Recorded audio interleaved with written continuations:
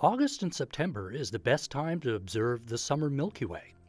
Under a dark sky with no moon, it'll appear as a faint band of light that stretches overhead from roughly north to south. What you're really seeing is a more distant section of our Milky Way galaxy, a huge spiral of some 200 billion stars. That's why if you were to look at it with binoculars, the cloudy appearance will resolve into thousands of distant little points of light. Each one of those is a sun, most likely with planets of their own.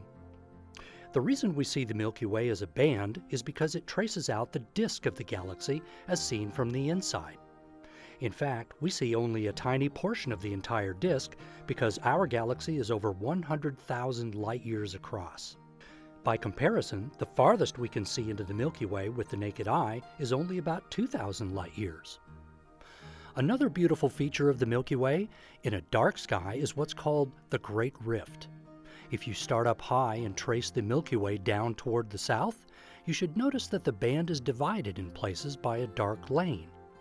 This gap represents a trace of dark gas and dust, blocking the view of stars beyond.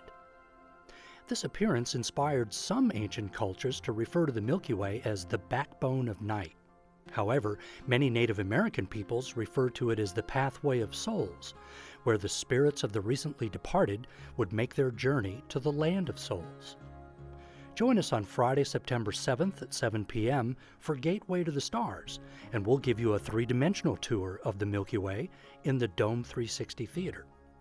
With the Delta College Planetarium and Learning Center, I'm Mike Murray.